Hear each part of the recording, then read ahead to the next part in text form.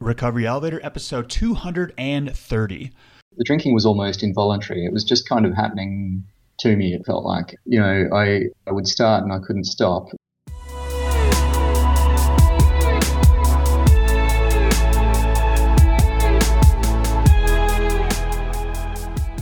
Welcome to the Recovery Elevator podcast. My name is Paul Churchill. Thank you so much for joining us. On today's podcast, we've got Mark. He's 43 years old. He's a father of two. He's from Perth, which is in Western Australia. He's been sober since April 30th, 2019. And he talks about how quitting drinking got easier when he finally ditched the idea that one day he could moderate. Alcohol is Shit, a book update. I'm hoping to have the book launched mid-August or my sobriety date, September 7th. I've got the graphics done for the front, the back, the ebook. It's really starting to come together. And thank you everybody who's helped. I had a ton of people vote on which covers they liked the best. I had a lot of people vote on the tagline, the subtitles. And this is what we came up with. How to ditch the booze, reignite your life, and recover the person you were always meant to be. Yeah, I'm excited to put this book out there into the world. Thank you everybody who's been a part of it. And that's basically you who's listened. You're part of this journey. You helped me make this book come to reality. So thank you. Okay, before we go any further, let's hear from my favorite resource in recovery, Cafe RE. The three most important lessons I've learned while quitting drinking are: we can't do this alone, we need accountability, and a supportive community is key. In the private unsearchable Facebook groups Cafe RE, you're going to get all three and much more. What does private mean? Well, these groups are unsearchable on Facebook. Who's in the group and what is said can only be seen by members.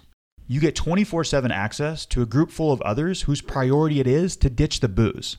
These groups are capped at under 350 members to ensure a quality connection. In Cafe RE, you'll find that quitting drinking doesn't have to suck. In fact, it can be a lot of fun. For $19 a month, you too can join the conversation, be paired with an accountability partner, attend educational online webinars, online meetups, attend in-person meetups, participate in book club, movie club, and much more. Oh yeah, you'll also get discounts to retreats and sober travel trips. Go to recoveryelevator.com and use the promo code OPPORTUNITY to waive the setup fee. I hope to see you there. Before we get started, I want to give a shout out to Stephanie D, who just hit 6.5 months alcohol free. We're not done yet. Shout out to Jerry in Canada, who just hit 49 days. Nice job. Okay, let's get started. Today we're going to talk about calming the mind through meditation. I know some of you guys shuddered when you heard the word meditation. So I know meditation can be a nebulous topic. And my goal today is to somewhat destigmatize the practice and answer some questions you may have about it. Okay, so here's what I'm hoping to cover today. A brief history, what it is, what it isn't, why it can be so hard at first. Let's cover mindfulness versus meditation. Let's talk about why we meditate and why this is so important in sobriety. Let's talk about how to meditate, a couple different types. We'll talk about posture. We're going to talk about the power of mass meditations. And after the interview, I'm going to talk about the 6-day silent meditation retreat that I went on at the end of May. And we'll talk about some mystical experiences, some mystical journeys that people have gone on during meditations. Okay, let's do this. Let's get started. So a brief history.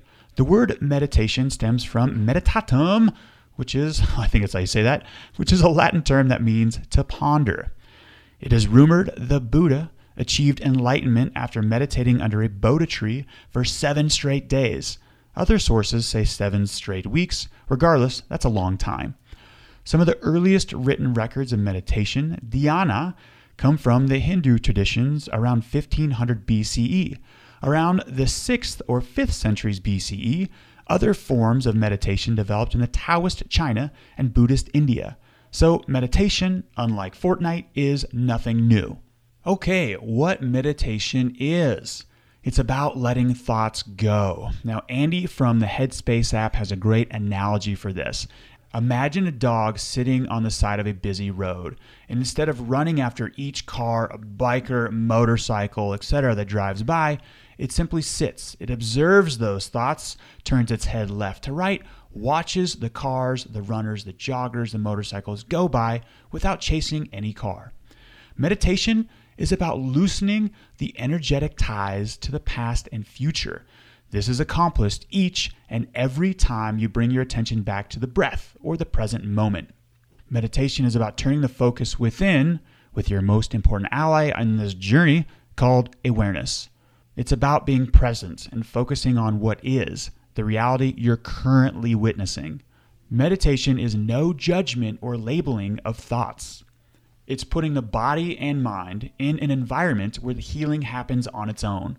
It's about lowering brain waves to a more relaxed state. So all these brain waves have a different electromagnetic frequency range. But to avoid going down a rabbit hole, we're going to leave the exact frequency ranges out. But we're going to cover the different brain waves real quick. So beta brain waves, these are the brain waves you experience throughout your waking day. Then we have alpha brain waves. And this is the more relaxed state, and you should be able to reach this frequency sweet spot within 4 to 5 minutes of meditation. In some deeper meditations, it's possible to go into theta brain waves. This is where you access the third eye, which is blind. Whoa, holy shit, I just dropped a third eye blind reference, and it had nothing to do with the band. Incredible. So when we are daydreaming, we experience theta brain waves. And the last is delta. And this is what we experience at night when we are in our deepest sleep patterns. It's when we are in deep sleep or in this delta brain wave pattern that we promote anti-aging hormones.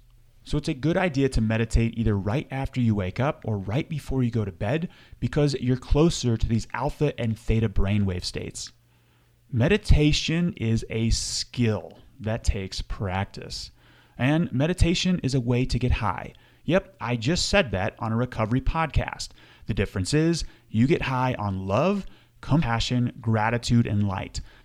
I've had some meditations that have left me with such an intense warmth in the heart, infinitely more warmth than alcohol ever gave me. Okay, now let's talk about what meditation is not. So it isn't not thinking.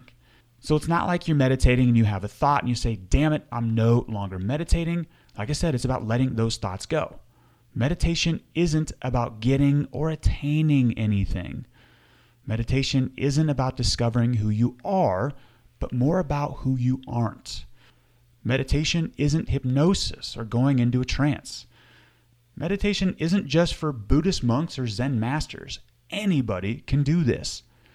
Meditation is not running away from reality. Many people will say, yo, get off the cushion and face your problems. The irony in this is that meditation can be the most form of facing our uncomfortable life situations and problems. Meditation isn't selfish. It all starts from the inside out. Who says that? You first need to heal the healer, you, before you can help others. There is no way to have a bad meditation. All meditations are good. Meditation isn't a quick fix, but a continued practice. So why can meditation be so hard at first? Well, the instant you depart from the known, you sit down, you close your eyes, and you bring your presence to the present moment, your thought and attention to the moment that's right now, chemicals will be produced to make you feel uncomfortable because you've broken the routine. That routine usually is living in the past and living in the future. So when all of your atomic energetic thoughts are in the past and the future and you bring them back in the present moment, the body says, holy shit, what in the hell is going on? Chemicals, which can be chemically measured, which can be scientifically measured, will be produced and you'll feel uncomfortable. However, keep pushing past this, keep putting your butt in the seat, and you can get past this initial uncomfortable phase. Meditation can be hard at first because it can be a total shock to the system, just like quitting drinking was, but we're getting past that. Meditation can be hard because you've heard the phrase, the mind. Well, that mind has a mind of its own. Calming the mind at first, settling down the thoughts for your first several meditations, 10, 20, 50, 100 meditations, is difficult. Like I mentioned earlier, it's a practice, and it takes just that, practice. Meditation can be hard at first because the protective personality, aka the ego, feels threatened. Yes, this ego, which only resides in the past and the future, no longer exists in the present moment. So this ego, this protective personality will start chirping. It's going to make some compelling arguments to get your ass out of that seat. Go start your day. We got things to do, people to see, people to call. We have a long to-do list. That's just the ego, the protective personality saying, hey, I'm here, but let's blast through that. So meditation versus mindfulness. Well, I feel this is the Western world's concession that meditation does have a place on this side of the globe, but we'll call it something different. Let's go with mindfulness. Typical move, Western world. So mindfulness is placing intense focus on whatever action you are currently doing. No multitasking, well, unless you work at the Olive Garden. Let's talk about why we meditate. So meditation, you can't change what's going on outside, but you can change what's going on inside. Meditation has been proven to help focus. We are constantly pinged, dinged, rung, notified, beeped, etc. these days, and meditation can help us go back to the task we were previously doing. Meditation induces relaxation, which leads to less stress. It decreases inflammation at the cellular level. It's been proven to increase productivity by doing nothing. How cool is that? And businesses are starting to see this as well. My buddy works at a dog toy factory here in Bozeman called Westpaw, and they have weekly meditations at lunch hour. So cool. On an elementary level, if you're meditating, then you're not drinking. Meditation is powerful because feelings have to be felt. The why behind our drinking will surface at the body's pace. Only what we can handle will bubble to the surface and nothing more. Trust me on this. With meditation, you're building a coping skill that isn't reliant on anything else. This can be done anywhere at any time. Meditation, it's going to cultivate joy, which is the holy grail on this journey. For fast-acting relief, try slowing down. I get it. We're all busy, but the days I don't meditate, I get less done. It's crazy. So let's talk about how to meditate. And we just covered the why, which is more important than the how, because there are infinite ways to meditate. Perhaps you may have heard of transcendental meditation. This is TM, which is traditionally where you repeat a word, mantra, and sound over and over with intense focus. There are walking meditations. There are moving meditations in the form of yoga. And there's a commonality between all the types of meditation, and that's the breath. So here's a great practice you can start with. Sit comfortably with your eyes closed. Breathe in for a count of 4 seconds. Breathe out for a count of 4 seconds. Repeat for 20 minutes. And remember, let the thoughts go. Another way to meditate is to simply count each breath. Go up to 50, then go to 100, then go to 150. This should be about 4 to 8 breaths per minute. And as my man Eckhart Tolle would say, work on developing this meditation skill off the cushion. Sometimes it's not practical or possible to hit the timeout button on life, step into a quiet, climate-controlled room, and meditate. So we want to find ways to meditate throughout all parts of the day. Technology is awesome these days when it comes to meditation. There are great apps for this. Check out Insight Timer, Headspace, and Calm. What about posture? Do you need to sit down in the Indian style and say Om for 20 minutes straight? Oh yeah, did you know Om is the sound you'll get when you compile all known sounds in the universe? Pretty cool. Okay, but back to posture. Let me simplify this for you. Get comfortable.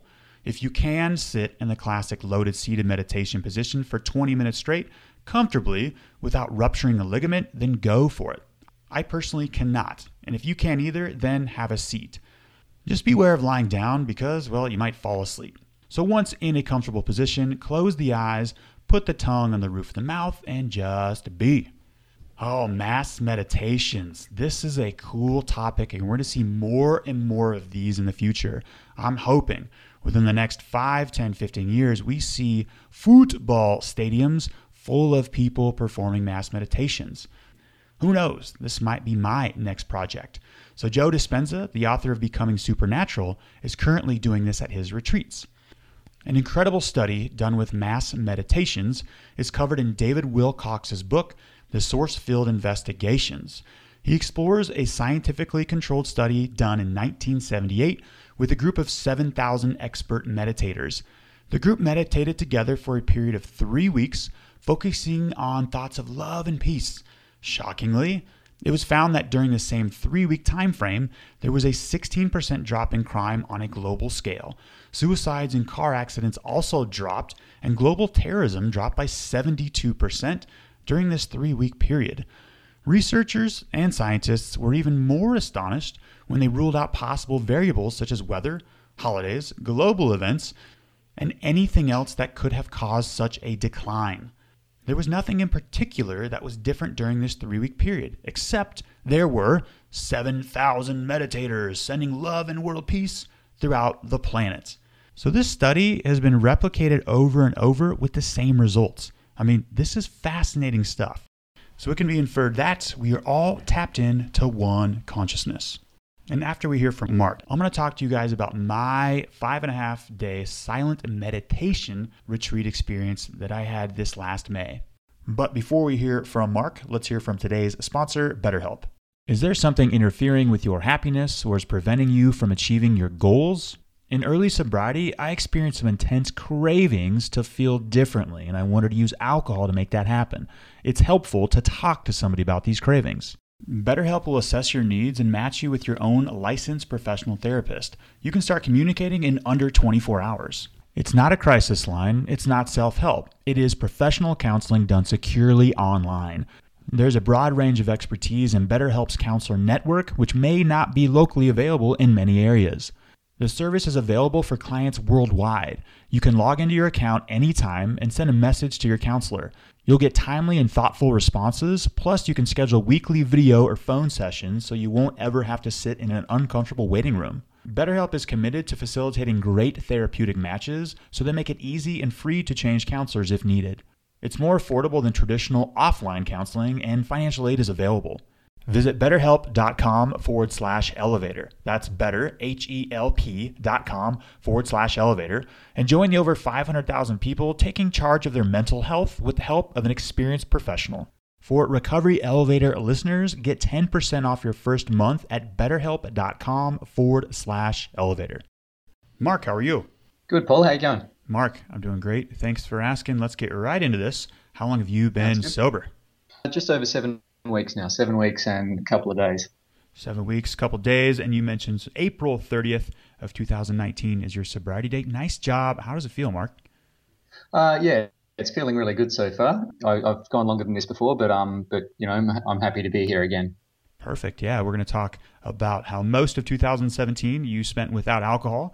And in the email you sent to me, you mentioned you tapped on mostly to willpower or were a dry drunk, and you made some changes, and it should be different this time around. And listeners, Mark is on the other side of the globe. I think we have the audio issues figured out. We switched internet connections, made a couple changes before, but just bear with us. That's how these interviews and internet connections go sometimes. So, but yeah, Mark, give listeners a little background about yourself, where you're from, what you do for a living, your age, do you have a family, and what do you like to do for fun? Yeah, sure. So I live in Perth in Western Australia, which is one of the most remote cities in the world. For work, I'm a commercial and financial professional, so white collar sort of professional job. I'm 43 years old and I'm married with 2 daughters.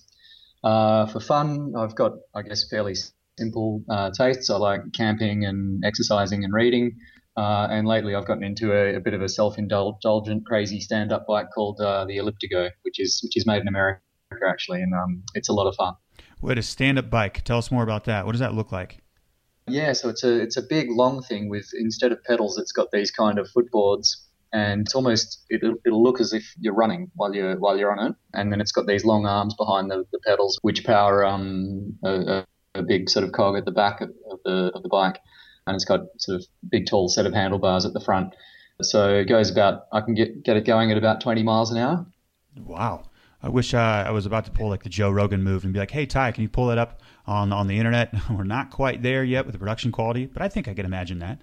And listeners, yeah. Before I hit record, I asked Mark, I always ask questions about when people from other countries, and he mentioned it's like a 5-day drive from east to west or west to east across Australia. Did I get that right? Yeah, that's right. Gosh, that island is massive. Yeah, it is. It's a big place. Yeah, and during sound test, he also said it's 5 degrees Celsius. Probably was probably 12. No, that's got to be. I lived in Spain for a while. It was probably 48 degrees. other side of the world. Maybe listeners have already put two together. I'm still fascinated by the tilt of the world on its axis. Okay, Mark, let's move forward. Give listeners a little background about your drinking. Describe your drinking habits when you first started. What was it like? The progression when you first started to realize that alcohol was a problem. Yeah, sure. So I guess like a lot of people, I started in my teens, got hold of some alcohol with some friends and tried it out, sort of when the parents were out. I pretty much immediately took a liking to it. It made me feel like a different person, got me out of my shell a lot. And, just that buzz really, I took to that buzz really straight away. Pattern sort of continued through my early 20s. So I went to what you would call college and sort of got involved in the drinking culture there. After that, an interesting period in my 20s, I sort of got pretty serious about my running. So I was doing that as a sport and sort of trained really hard on that for 3 or 4 years. That was kind of a tough life in a lot of ways, training twice a day, getting lots of sleep, eating the right things. So there was no drinking for 49 weeks a year. But then at the end of the season, 3 weeks a year, you'd sort of let off steam and do a lot of drinking in those 3 weeks. But for most of the year, at that time, I could go without drinking. Once that finished, I think that was a bit of a turning point. Once I sort of stopped being a serious runner and went out and got my first job and didn't have that discipline in my life anymore. So I think there was a bit of a turning point there where it sort of really crept upwards. The drinking became close to everyday, work events and all that sort of thing. By this point, nudging towards the 30s, and it was just an ongoing trend, I suppose, and for someone in their 30s, to still be drinking till throwing up or sometimes passing out, all of that sort of thing was happening. And, there was a few times in there, both in my 20s and 30s, I think, where I had the odd really bad night and just swore off drinking. But, I didn't quite start again the same day, but it generally only took a week for me to go back to it. And I guess then my, in my 40s, just a couple of years ago, I had that first serious attempt at sobriety in 2017. Gotcha. In 2017, you're 40 years old, I imagine, right? 41. Yep. Okay, you're 41 years old in 2017. You mentioned you went a good chunk of the year of 2017 dry on willpower alone. And what propelled that? Did you wake up one day and just say, look, I want to see if I can do this? Or was there like a rock bottom moment? Look, there wasn't a specific rock bottom moment. I think it was just a series of bad nights. And I think at some level I just realized the drinking was almost involuntary. It was just kind of happening to me, it felt like. I would start and I couldn't stop. And I think, what happened was it was just one night on an ordinary work night where I got through 2 bottles of wine, got into work feeling horrendous, got in late, my head was not working too well, and I just decided I'd had enough. So I did a bit of Googling on cutting back, found a website that was quite popular in Australia at the time called Hello Sunday Morning, where people would write blog posts and talk about cutting down alcohol. And the website encouraged doing either a 3-month or a 12-month innings without alcohol. So I just decided to do a 3-month innings to begin with. Got through that. I was really happy with myself and I was I was happy with how it was all going. So I decided to try and crack on for 12 months. So I look back on it and it was a really good year. I got quite healthy. I got a lot done at work. It was just productive at home. It really was an amazing year in a lot of ways. What I didn't have, and I guess we can talk about this more shortly, is hang on, Mark. Let me ask you to unpack a couple things you said earlier. It was drinking became involuntary. I know that struck a chord with many listeners, including myself. I know a little bit about how that felt, but I want you to explain a little bit more on that, and also touch up upon when you started to realize that it was getting harder to stop once you started. Yeah, sure. So I suppose it had just become such a habit. I was drinking beer and wine were my drinks of choice. It sort of became, any time I caught up with people, I would drink and I would drink hard. It was not just 1 or 2 beers. I wasn't just drinking because I liked the taste of beer and wine. I was always drinking to get at least a buzz, if not to get, properly drunk. And, it was a strange feeling to sort of almost run your life around alcohol. Like I would never meet someone at a cafe. It was always at a pub or a bar. Or at a house where there was alcohol. And when you say it was a strange feeling, what do you mean by that? I think at some level, I was a bit unsettled by the fact that I had to always have alcohol. And, so often waking up hungover. Yeah. So, it was a compulsion. It wasn't something I was doing because I enjoyed it, although I think at the time I told myself I did enjoy it. really, looking back, it was a pretty clear addiction and compulsion, something that I just kind of had to have in my life. And once I started, it was never 1, 2, or 3 drinks. It was always at least a bottle of wine or 5 or 6 beers, but often more. Did you ever successfully win that battle? Say, hey, tonight I'm only having 2 or 3, and were you able to pull it off? Look, for short-term bursts, yes. There would be incidences of me, trying to manage it. So limiting myself to 4 drinks a day, or not drinking Monday through Thursday, or financial limits. All of these kind of management schemes for moderating. I tried them all. I came up with all sorts of crazy schemes, but none of them stuck. I was able to do that, but it was so painful. And the further along I got, it became harder and harder. Yeah, I like how you described it. And so you're cruising through 2017, dry, on willpower. Yeah. How much time did you get? Yep. So I didn't make the 12 months. I made it to around mid-August. And I can remember that date because my wife and I at that time bought our dream house. So we moved in, and I'd said to her, so here's where the lack of accountability shows. I'd said to her, look, when we've moved in, we'll have a bottle of champagne together to celebrate. I'll make an exception for that event. And so, we did. So whatever that is, 9 months in or 7 months in, just had a bottle of champers together.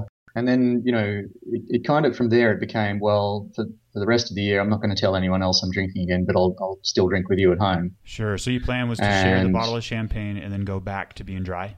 Yeah, but immediately as soon as I'd had that bottle of champagne, I think the wheels came off that plan. Sure. But did it happen in a way? Because this happened to me in 2012. Where like the first couple times drinking, I was like, hey, I didn't end up in jail, no DUIs. The hangovers were okay.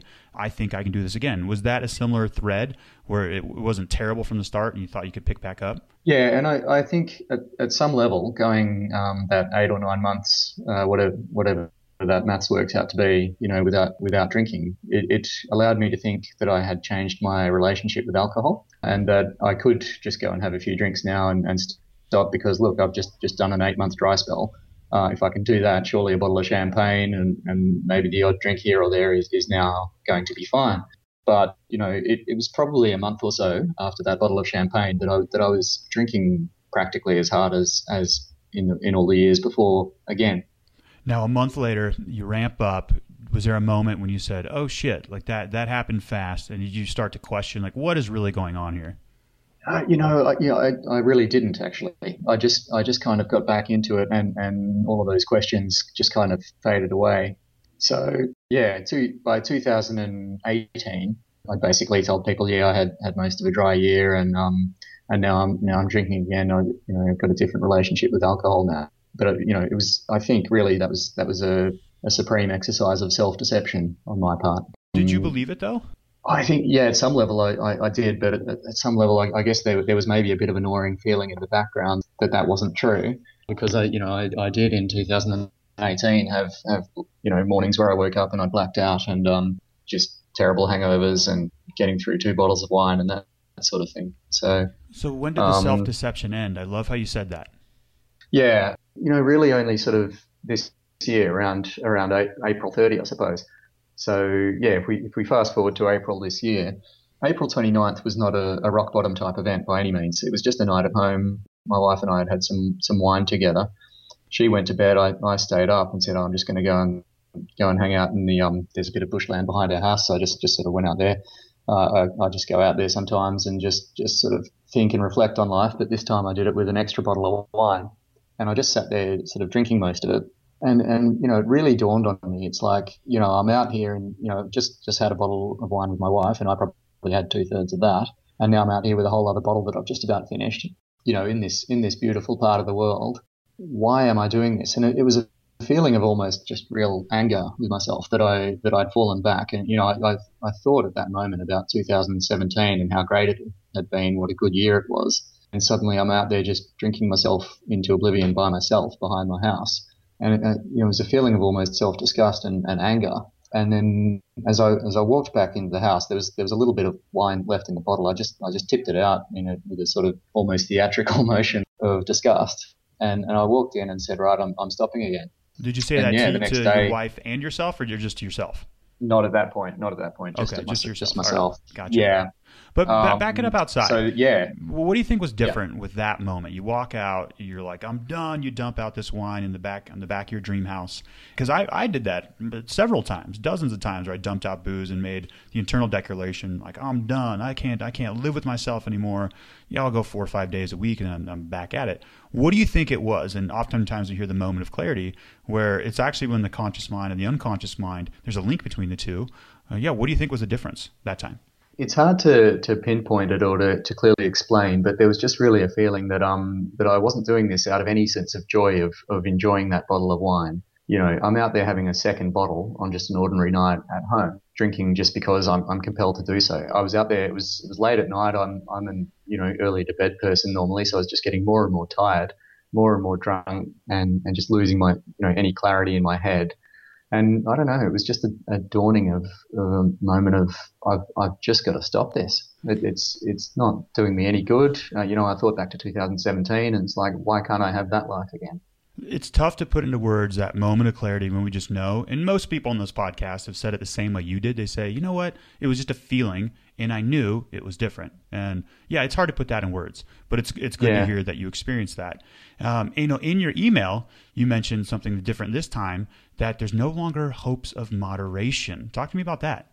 Yeah. Look, in 2017, when I was reading that website, Hello Sunday Morning, a lot of people would go to AA and talk about it. And I really just didn't like the idea. I didn't like the idea of, that there was the religious aspect, which isn't really something I'm into. And then there was, this whole surrender thing, which I just thought was corny and cheesy. But fast forwarding to 2019, I think for me, I kind of now get what that surrender is about. Because let's just quickly go backwards. 2017, I thought I'm going to go a year dry and then I'll have a new relationship with alcohol, and then I'll be one of these people who can have 2 drinks and stop, and life will be great. In 2019, I just came to the point where it's like it hasn't worked. I've got decades of evidence to show that it just doesn't work. It's over. And that surrender for me was just that realization that whatever happens, I can't moderate. I just have to throw that idea out, give up on it, and give in, and go, right, no more alcohol. That's it. So now what? I'm familiar with Hello Sunday Morning. I've heard that resource on this podcast before. Checked it out a couple times. Awesome resource. But you mentioned you had the idea that you could change your relationship with alcohol. Was that your own idea, or did you actually read in a blog somewhere several success stories of people going 3 months, 6 months, a year from alcohol, and then going back and drinking normally? Those success stories were quite rare. I think I did see 1 or 2 in my readings on that website, but mainly it was my own idea. I just thought, look, if you can do a dry year, that'll just ingrain new habits and change the way you think, and it'll stop every event that you go to being associated with alcohol. Well, it's sound and logical thinking with any other issue in life we encounter. That would make sense. And Mark, I did have a success story. I was abstinent for 2.5 years, and I had a success story for about 3 days. Yeah. Right. Didn't last much longer than that. And so, I always have to take it with a grain of salt. I have read success stories. I have been emailed by several listeners, not in like a pugnacious fashion or to like be argumentative, but they say, hey, I went this long without alcohol and now I can drink normally. I have had a couple more people reach back to me afterward and say like, and fill me in on what happened after that. And they're not success stories. That's what I'm trying to say. Yeah. Yeah. So, I mean, I think if you're someone who feels you have to take a year off your drinking, it's unlikely you're the sort of person who is able to moderate. Yeah, that's a big value bomb right there, Mark, that I'm sure some listeners didn't want to hear. But that right there, if you let that sink in, that could prevent a lot of pain and turmoil. I know it would have for me. Yeah, so April 30th, 2019, you get sober. What was that first week like? What was different this time around? It was just that feeling of, right, this time it's not a 12-month test of willpower. This time I've just got to accept that that's it for me and alcohol. Let me ask this question, Mark. I just heard anxiety rise for some of our listeners right there because previously it's like, okay, I was going 3 months, 6 months. This time I'm not going 12 months. And the back of your mind is like, oh shit, I'm going the rest of my life. Did that enter? And where you're like, uh-oh, or you're like, or it could be more comforting to know like the option of no return doesn't even exist, like permanently burning the ships. Yeah, I think there is something to be said for casting it off permanently. that idea crossed my mind in 2017. At that point, it was just unfathomable. The idea of going the rest of my life without a pint of Guinness or a wine at events and that sort of thing. It was like, look, I can do this for a year, but I'm not giving up on alcohol forever. Like I want it to be a part of my life in future. I just want it to be a more sensible and moderated part of my life. Whereas this time, it was actually liberating, I think, to get to a point where it's like, I've had enough. I just don't want to be involved with it anymore. Frees up so much mental bandwidth because you're no longer thinking about, well, or else I could drink. It just eliminates that. Yeah, and I mean, in a lot of ways, completely giving up is easier than moderating, because you don't have decisions to make. The decision has been made. You've taken away the option. So there's none of these management schemes you're putting in place or worrying about going 2 or 3 drinks too far. It's a far simpler approach, I suppose. The idea of it, I can see why it can be frightening to think about giving it up forever. And I've definitely had that in the past, including 2017. It just wasn't a thought that I had in my mind. But this time I feel really comfortable about it and even excited about it, to be honest. You mentioned you set up accountability this time around. Talk to us about that. Yeah. So I guess the first sort of month or so, maybe month or 6 weeks, I binge listened on these podcasts of yours. So I think it was, probably on April 30 or May the 1st where I found these podcasts. And you talked about how it was a 3-part approach, right? The physical, the mental, and the spiritual. Yeah. And a big part of the mental seemed to be about accountability. And almost, without exception, every interview that happened had some kind of underlying theme of that accountability there. For me, this was the most frightening part of what I'm doing now, was because accountability was going to involve telling people that I had a problem and I couldn't drink, and this wasn't a 12-month health kick. This is me admitting that drinking's a problem and I have to stop it. And I was, that stigma is just as real for me as it is for everyone. The idea filled me with terror of telling people that I have a drinking problem or using the A word, telling people I'm an alcoholic. What were those first couple conversations like? Yeah, so the first one was with my wife, actually. And, it took me 4 or 5 weeks to build up the courage to have that. And partly I think I wanted to just get a bit of a sobriety period in there before I had the conversation. We were out for a coffee without the kids, and I just kind of knew I had to tell her because, we had a wine tasting coming up, and there was no sort of, it's hard to come up with a reason why you're not going to do a wine tasting, right? Because people don't have much wine at those things generally. So it was time to just fess up about it. And I was terrified. I thought that she would be horrified to hear that she's married to someone with a drinking problem, even though, she's seen a lot of my misbehavior in the past. But I more or less just opened up. I said, so you'll have noticed I've not been drinking much lately. And she goes, yeah, you're doing another sort of dry period. And I said, well, actually, I've made a bit of a decision that I think it's best if I stop drinking. And she was a little surprised, but more curious than anything. I just sort of laid it out. I said, I feel like I've come to a place where I've developed an addiction, and that when I start, I can't stop. And I think the only way for me to deal with this is to give it up completely. And, I think my hands were actually shaking as I said this, but her response was that she was really proud of me for making the decision. So I almost felt like crying, to be honest with you. It was, it was just such a relief to know that she was supportive of it. Mark, what did you feel like after that? It was a really good feeling, actually. It was just this sense of relief and support, and just an enormous weight lifted off my shoulder to have admitted to it, and for her to have been so supportive of it. And I think she had a little moment of mourning where it's like, well, now we can't have a bottle of wine together on the couch and that sort of thing. And I said, well, I can still have something else to drink. You can have your wine, but she got past that pretty quickly, and it was just. So firstly, it was that huge amount of relief. But secondly, it also, made the idea of sobriety now really, it felt like it really locked it in, because there is that accountability. It's like, right, your significant other knows that you're not a person who can drink anymore. And having that in place, it really makes it real. It's a hugely powerful psychological effect, that kind of accountability where, suddenly now I can't hide my heavy drinking by having some light drinking in front of her and then going out the back with an extra bottle afterwards. It does make it real, because you can't unhave that conversation. Yeah. That's right. The genie's out of the bottle, right? Genie's out of the bottle. And I really felt as we went walking around the city after that, I really just felt, well, now it's going to be a lot easier to do this. So, I guess I can't overemphasize enough how important that accountability is, and how much stronger it makes the whole sobriety situation. So walk us through another encounter where you told somebody else about your drinking.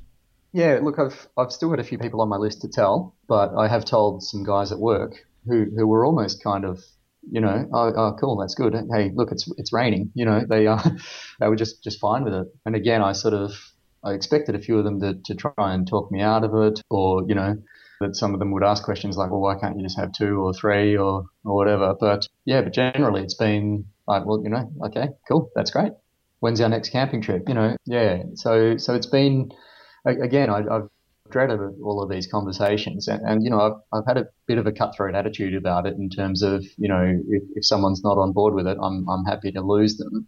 Yeah, but so far it's a fantastic had filter to use that because that we're given. Yeah, well, everyone so far that hasn't come into play because nobody's reacted badly at all. And I'm not surprised at all by these reactions, especially your wife's. Most likely she married you, Mark, for you, not because you drink. So I'm not surprised with that at all. And listeners, that is the common reaction. And if somebody does have an adverse reaction, they're not supportive, like Mark just mentioned, those people need to go. Sobriety still gave you the gift of clearing space, removing those people in your life. And so, Mark, since April 30th, 2019, I know life has presented challenges. Has there been intense cravings? Has there been a moment where you want to drink, but you didn't? Talk to us about that. There haven't been, the cravings haven't been too bad at all, which is interesting because, historically when I've done dry spells, they've definitely been there. This weekend just gone, actually. I had a lot of time by myself, so my wife was away on a trip. I was at home with the kids, and, in the old days, this would have been a little bit of the cat's away, the mice will play sort of, a lot of time at home, didn't have to drive anywhere, a lot of opportunity. And, the thought crossed my mind, but I just kind of let it ride, and then it dissipated. So apart from that, to be honest with you, the cravings, they haven't been too bad at all.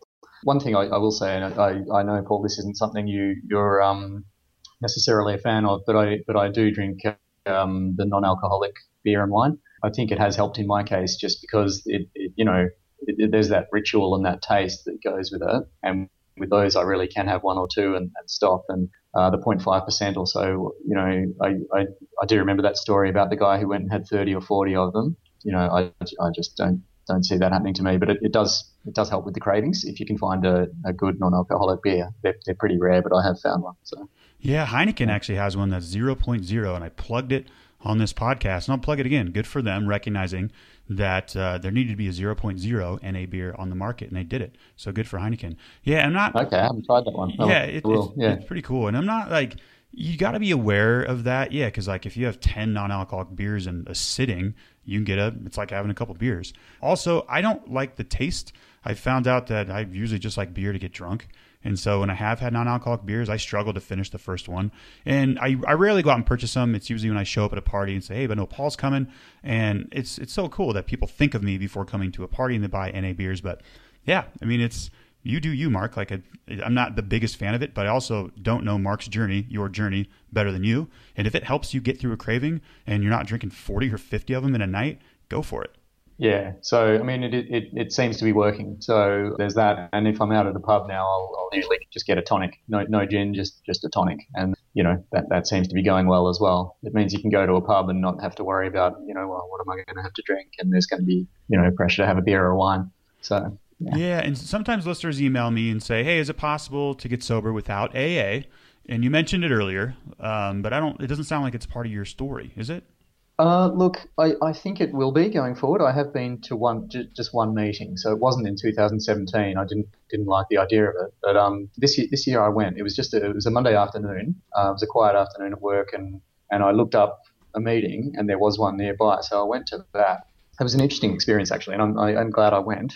I was nervous as all hell. My hands were shaking, and I knew that I was going to tell a bit of my story. And it was the first time, and maybe the only time actually, that I'd said out loud that I'm an alcoholic. And I think just that moment of admitting that was part of that surrender was also very important for me. And it was, I told a bit of my story. Everyone was very welcoming and very nice. So I'm glad I went. I think I will go again. Whether I'm going to do the 12 steps, look, it's just too early to say at this point, but I do think part of my strategy needs to be to engage with other alcoholics, and that might be the channel which I do it through.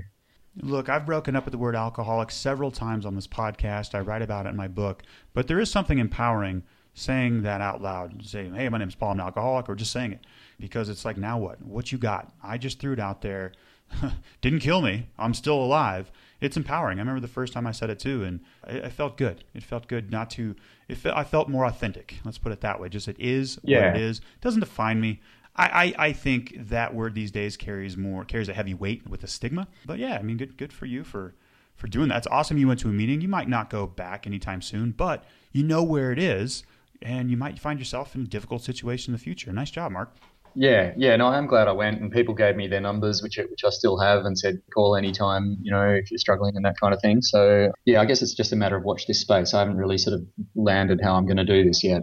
I'm just over 7 weeks in, which is great, and absolutely encourage anyone who's made it that long. But in some ways, if you're giving it up forever, you can kind of look at 7 weeks and also say, well, you haven't even started, So I still think of it very much as early days, and I'm not in any urgent rush to go out and join every AA meeting around, but I'm still thinking it through and working out how I'm going to build this in.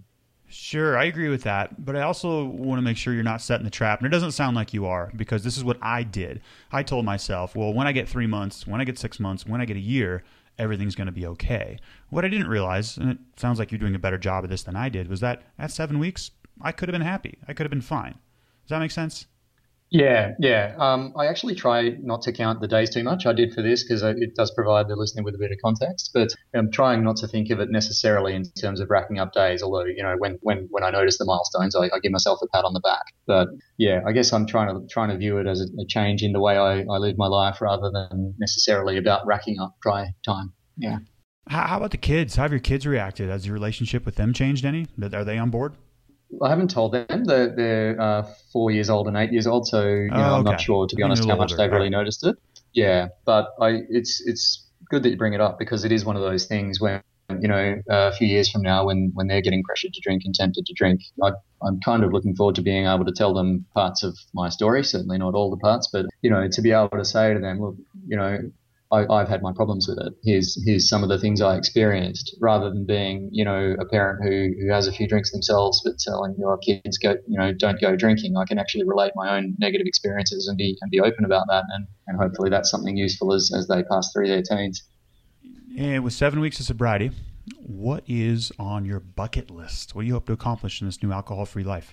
Look, I'm really enjoying just the simple pleasures of sober life, So I've always been a morning person, but now I'm waking up half an hour earlier, and I just get my quiet time. I get a bit of reading done. I get a bit of exercise done. I go to work now, and, I used to dread one of my team members coming up with questions because I had to think on the spot, and my mind was always foggy. But now, I'm sailing through the day a lot better, handling things. Yeah, just having more money in my pocket, being able to really engage with people properly. It's just all of these little simple pleasures. They really add up, and they really build into each other. So, I don't have grand plans to go traveling or anything like that, but it's just I'm really enjoying each day and the simple pleasures it brings when you're sober. And Mark, we have reached the rapid fire round. If you could answer these questions within 30 to 60 seconds, that would be great. Are you ready? I'm ready. All right. What was your worst memory from drinking?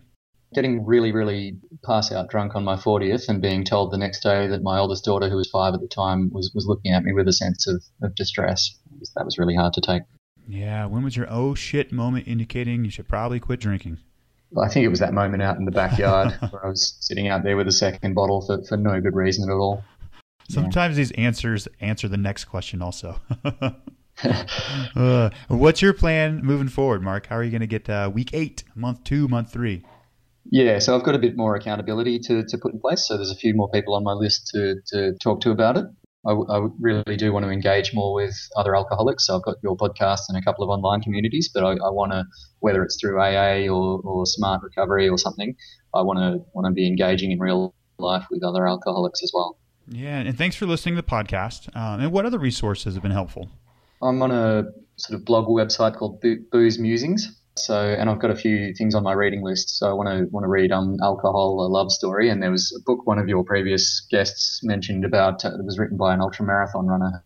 who's had problems with alcohol as well. So a few books and these podcasts and the Booze Musings website. Yeah, Rich Roll came to mind when you said ultra marathon runner who had problems with alcohol. Yeah, I think that's the guy. Could be Rich Roll too. Yeah.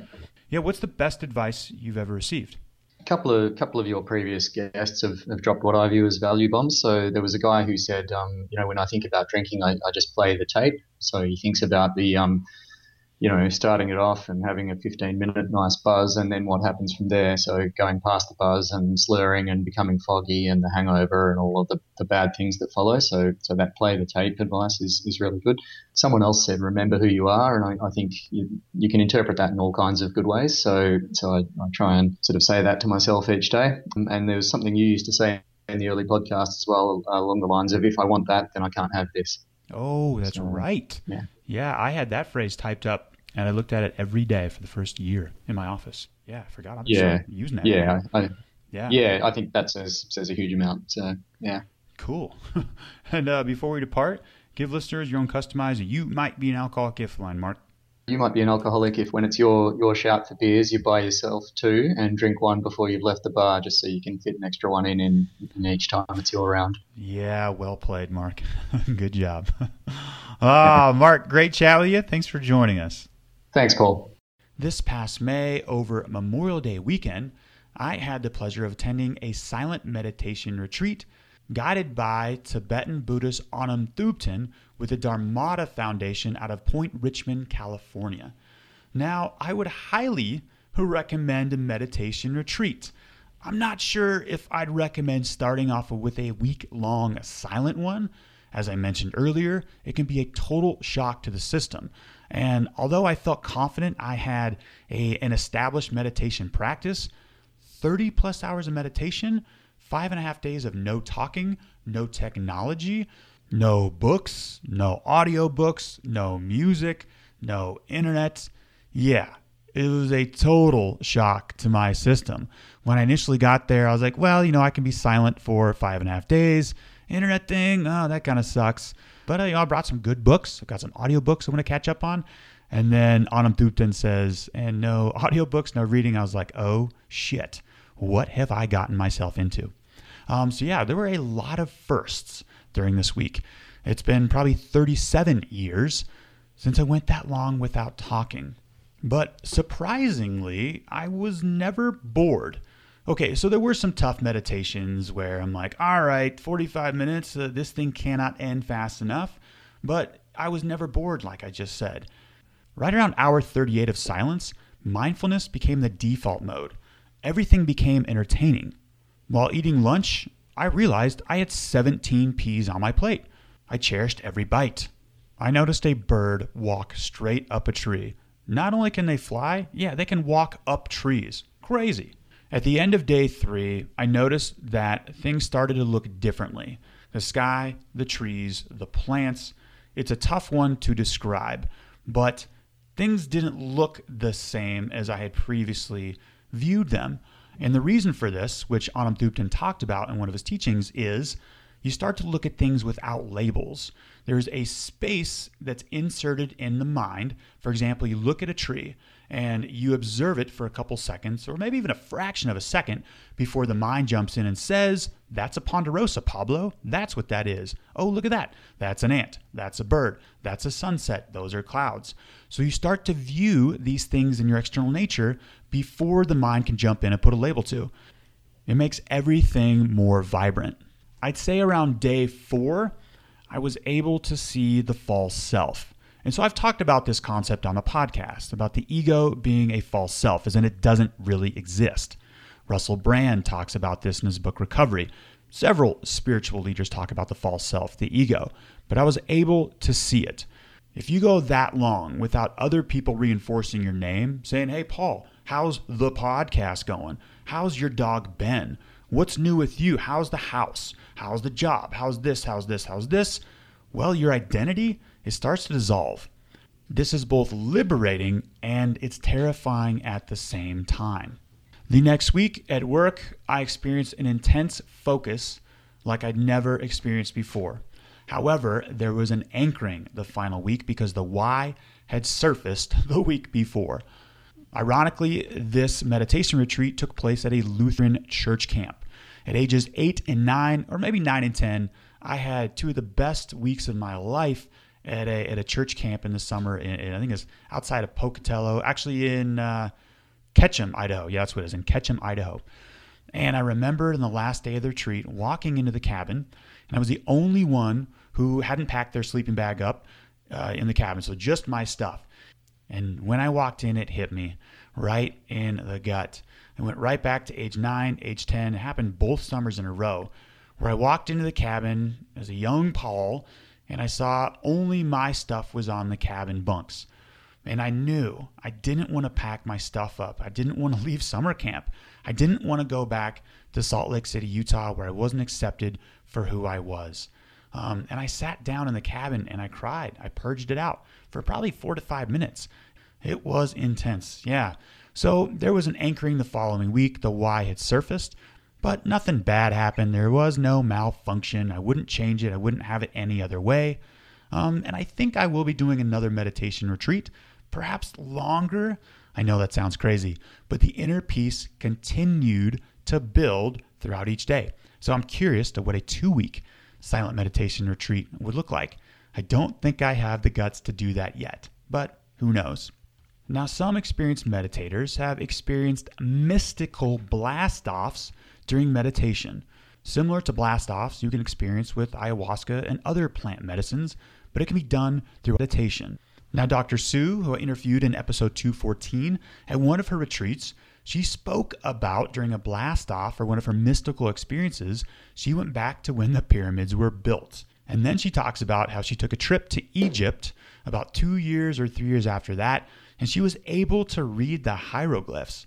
In fact, she was telling the guides when she was taking a guided tour of the pyramids, she was saying, okay, well, this is how I see it. And some of this stuff was later confirmed.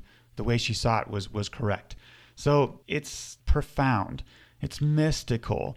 Does it all make sense? To me, it doesn't. And it doesn't have to make sense. After the week-long meditation retreat, I left with a sense of I'm missing something. There's something out there that I'm not conceptually grasping. But I think that might be how it's supposed to be. I don't want to have all the answers. I'm okay with that. So guys, I hope you enjoyed this episode. It took a lot of preparation to put it together. And meditation, this could be a 3-hour-long podcast episode. I simply wanted to give you all an introductory experience to what meditation can look like. So if you are new to meditation, go slow. Be kind on yourself. It's going to be uncomfortable at first. All of this journey is at first. Okay, Recovery Elevator. It all starts from the inside out. We can do this. I love you guys.